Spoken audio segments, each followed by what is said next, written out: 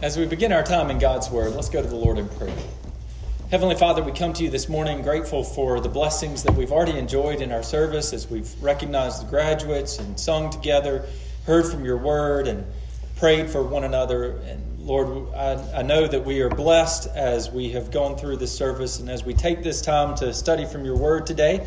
Lord, I pray that you would give me the words to say that would encourage and build up, and you would take away those words that would distract or lead astray, and that your Holy Spirit would be at work in these, your people, to change them, to send them forth to serve you. Pray all these things in Christ's name. Amen. This morning we're going to be in 1 Thessalonians chapter 1 as we continue in our study of discipleship and understanding how we are to live as disciples in this world. What are the patterns that we are to follow, the examples that we're to follow?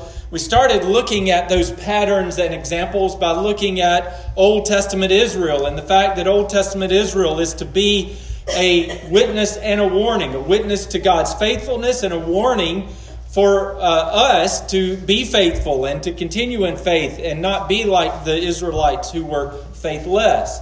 Last week we saw that we're to follow the pattern of the apostles in their walk with the Lord and in their waiting for the return of Christ.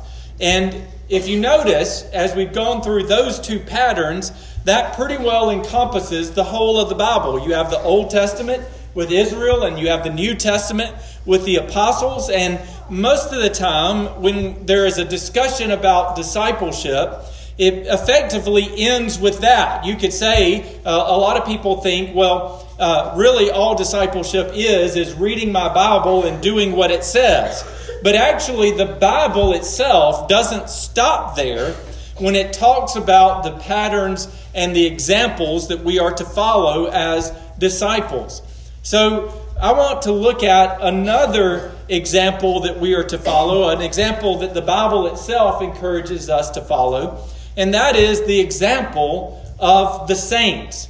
Now, in using the word saint, there's a lot of baggage that comes with that word, thanks to, in part, the Roman Catholic Church, but also just pop culture, right? A lot of people have come to understand the word saint to mean someone who is either perfectly righteous or someone who has a lot of gifts and talents that can be used for the Lord. And so you hear a lot of good Christian people that will say, well, I'm no saint, but I try to live for the Lord. Or I'm no saint, but I'll serve in this capacity or that. So the word saint doesn't mean someone who is especially holy or someone who is set apart. The word saint comes from the Greek word hagios, which means holy one. And it is always used in the New Testament to refer to Christians generally. It's always used in the New Testament not to refer to a special class of Christian, but to refer to all Christians who have trusted in the Lord. So consider what Paul says in 1 Corinthians chapter 1, verse 2. It says, "To the church of God that is in Corinth, to those sanctified in Christ Jesus, called to be saints, together with those who in every place call upon the name of our Lord Jesus Christ." So did you catch what Paul says there? He says that saints are anyone who calls upon the name of the Lord Jesus Christ. You are, if you have trusted in Jesus Christ, you are a saint. You are a holy one. You are one who has been set apart. But that faith looks like something. Faith in the Lord Jesus Christ looks like something. It can be seen by others. It's seen by others in the moment of baptism that we'll actually celebrate here after the service, after the sermon. It's seen by others when we persevere through hardship, trusting the Lord to provide. It's seen by others when we witness to Christ. So faithful saints serve as examples or patterns that we're to follow.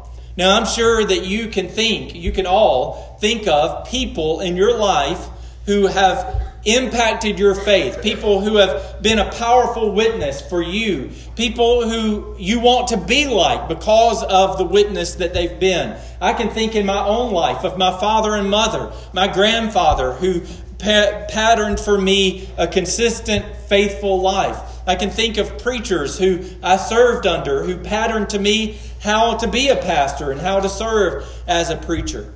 And we all have those people in mind. I think of, actually, as I was preparing this sermon, my mind kept going back to someone I don't know at all, didn't know at all in this life, and that is J.D. Ernest.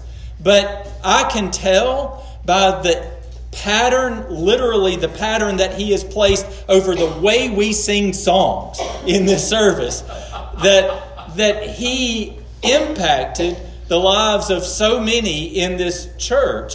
There are certain songs that we sing that I grew up at First Baptist singing a totally different way, and I had to get in lockstep with Antioch West Baptist Church when I came here, and the pianist and the organist are shaking their head like, yep, it ain't written like that, but we sing it like that. And that's J.D. Ernest, a pattern that he has set for us as a church that we follow to this day, long after he's passed, because of the impact that he had as a saint in this church.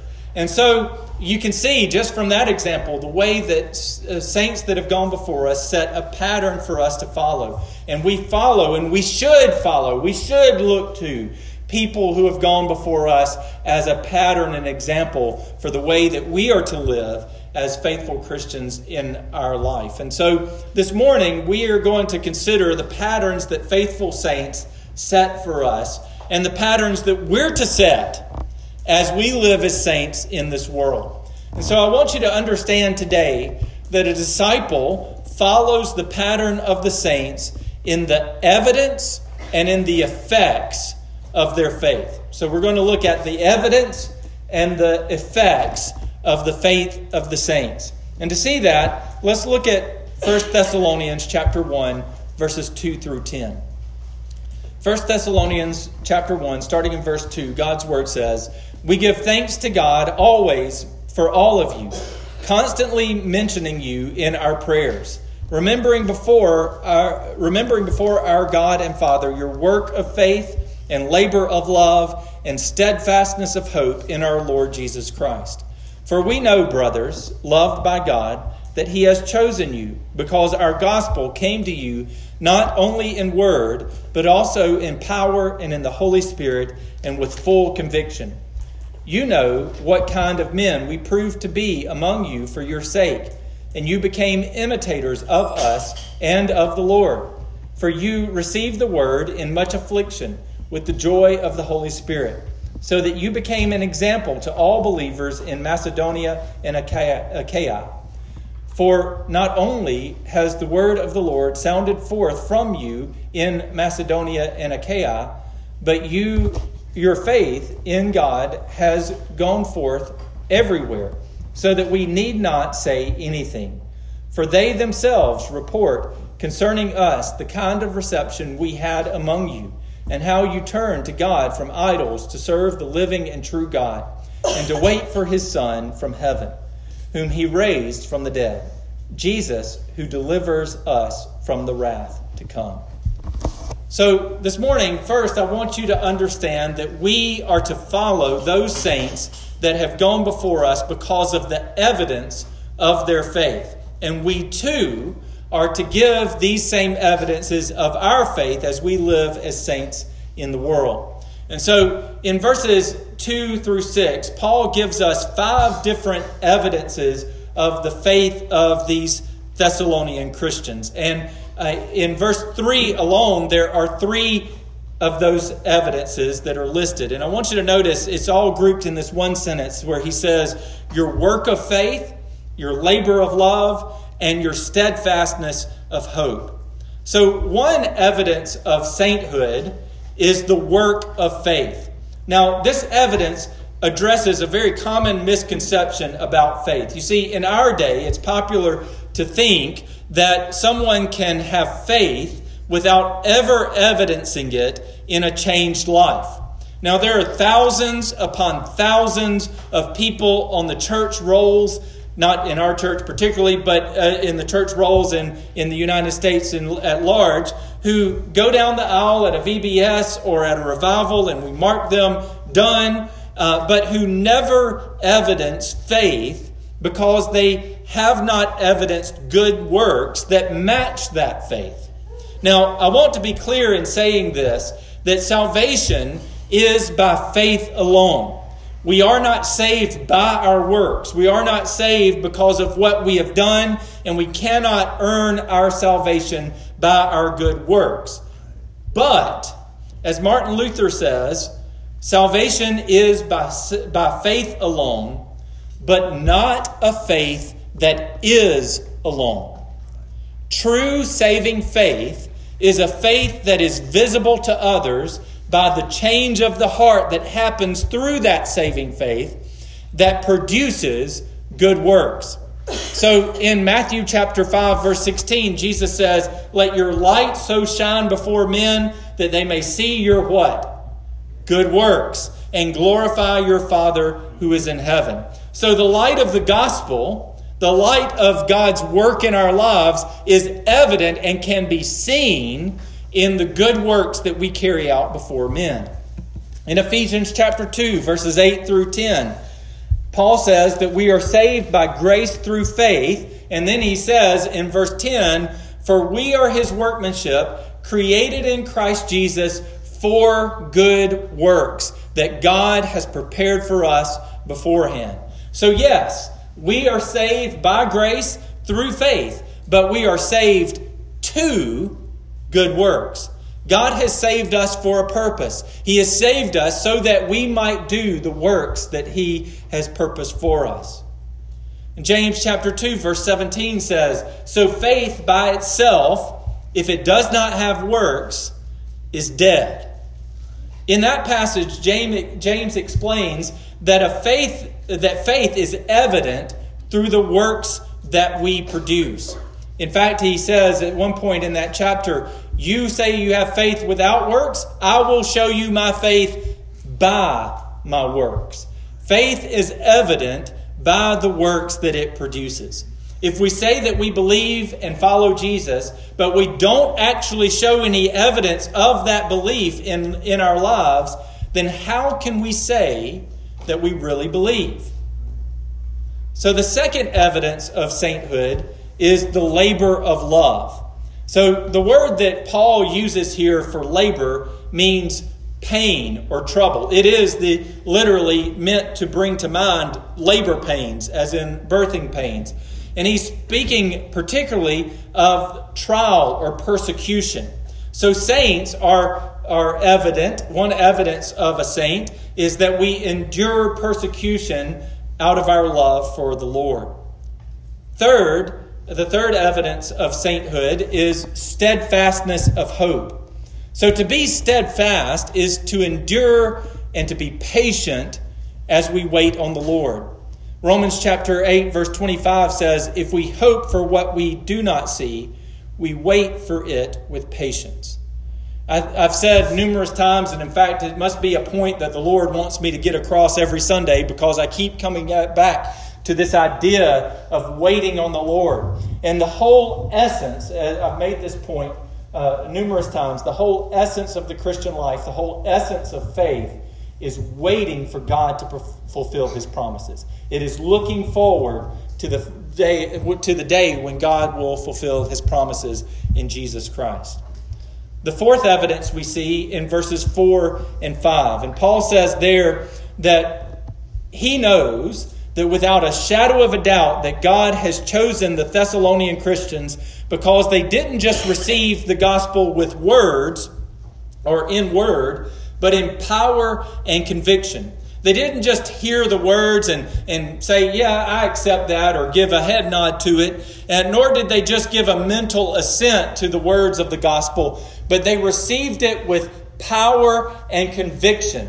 This is the idea of conversion, that they changed their minds and set their hearts upon the claims of the gospel.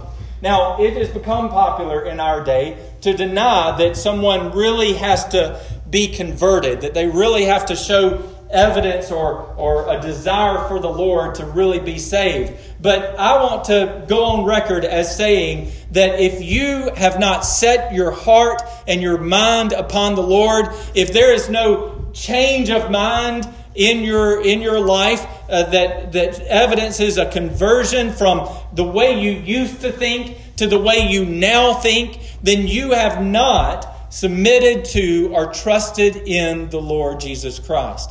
You cannot just sit in the pew and say, well, yeah, I like that idea. I believe in that, without showing any evidence, any change of mind that commits to the Lord. A true and saving faith will show a conversion that sets the mind and the heart upon the Lord.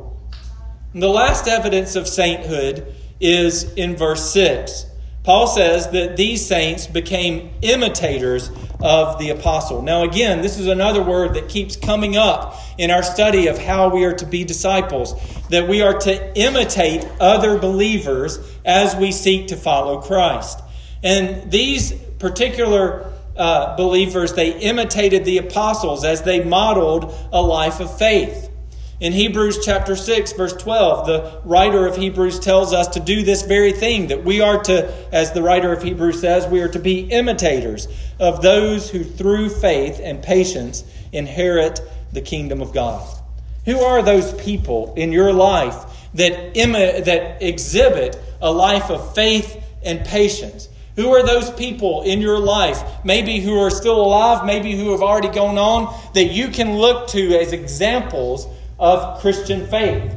If you have those people in your life, whether they are alive or dead, then Paul and the writer of Hebrews encourages you to look at them and to imitate them in the way that they live. So now that we've seen the evidences of a saint, let's consider the effects of a saint in verses 7 through 10.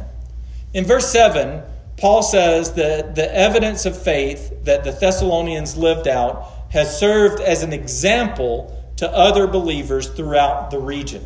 So this is fascinating to me. Notice the effect that these saints have had on other believers. Paul says that the word of their faith has sounded forth into Macedonia and Achaia.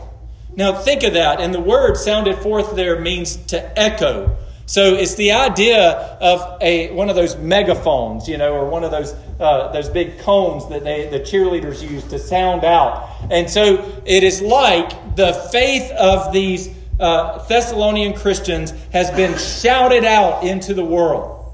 And it's been shouted out to the degree that Paul says they don't even have to do anything when they go to a new place to share the gospel.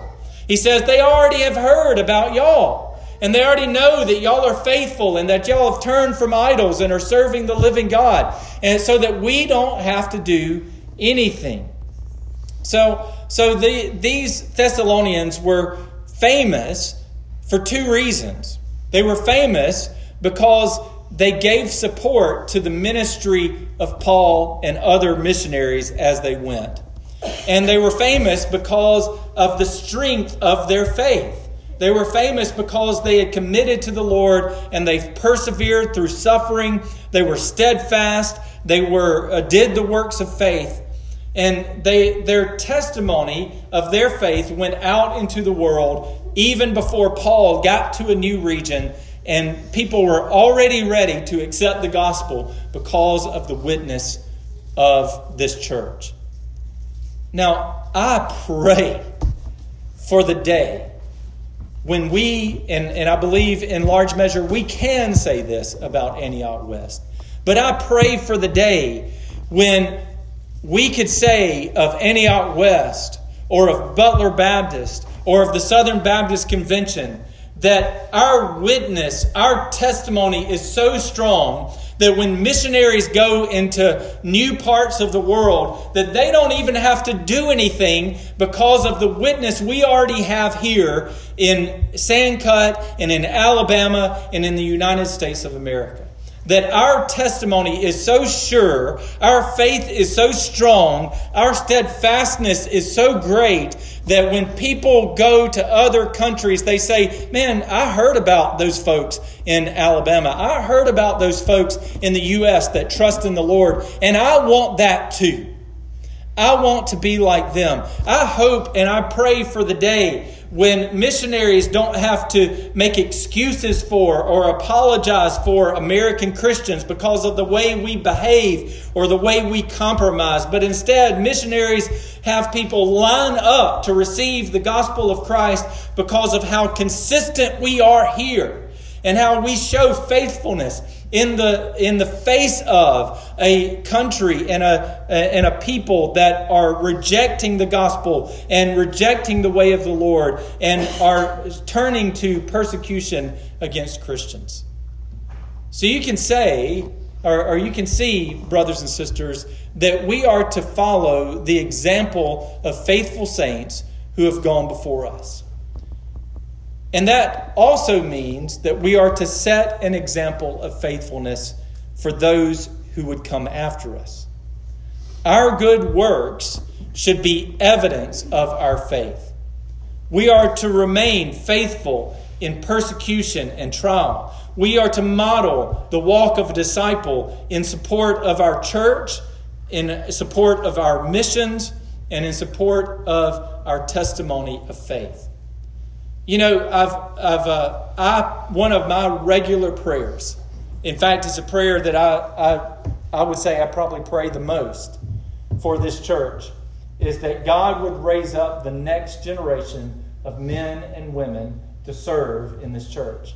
Now, I think that that's a necessary prayer at all times, but it's especially a necessary prayer in our times because it has become very popular in churches today for men and women to just be apathetic to service in the church.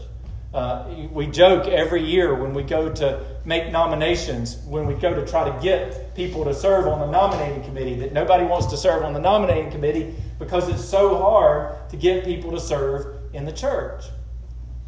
But we all think fondly and remember fondly people like J.D. Ernest or Bobby Jean Ernest or any number of other people who served in this church faithfully. And you know what? Sadly, they're gone. Who will fill that void? The Lord must raise up new people, new generations of men and women to serve. And we must have the conviction that we will set the pattern for the next generation. We will set that pattern for our children and even people that don't know us, like Nathan Skipper that didn't know who J.D. Ernest is, but yet has to submit to his pattern when singing songs at Antioch West Baptist Church. Well, I'm used to it now, but we have to set that pattern, and we need young men and young women to stand up and to serve and to say, I will be that next generation of saint who will set the pattern for the next people to come along. And we need you to fill those positions, to serve in this church, to serve in this world, to not be disconnected or disaffected, but to be a part of this community of faith and to serve in a way that would glorify Christ. And so may we leave this place ready to serve as that example in this world. Let's pray. Heavenly Father, I thank you for this word. Lord, I thank you for the examples that have gone before us, that have set a pattern for how we are to live. Lord, may we look to their witness, but may we also set patterns ourselves. May we show the evidence of sainthood. May we be effective in our witness in this world. Father, bless us now as we respond. In Christ's name I pray. Amen.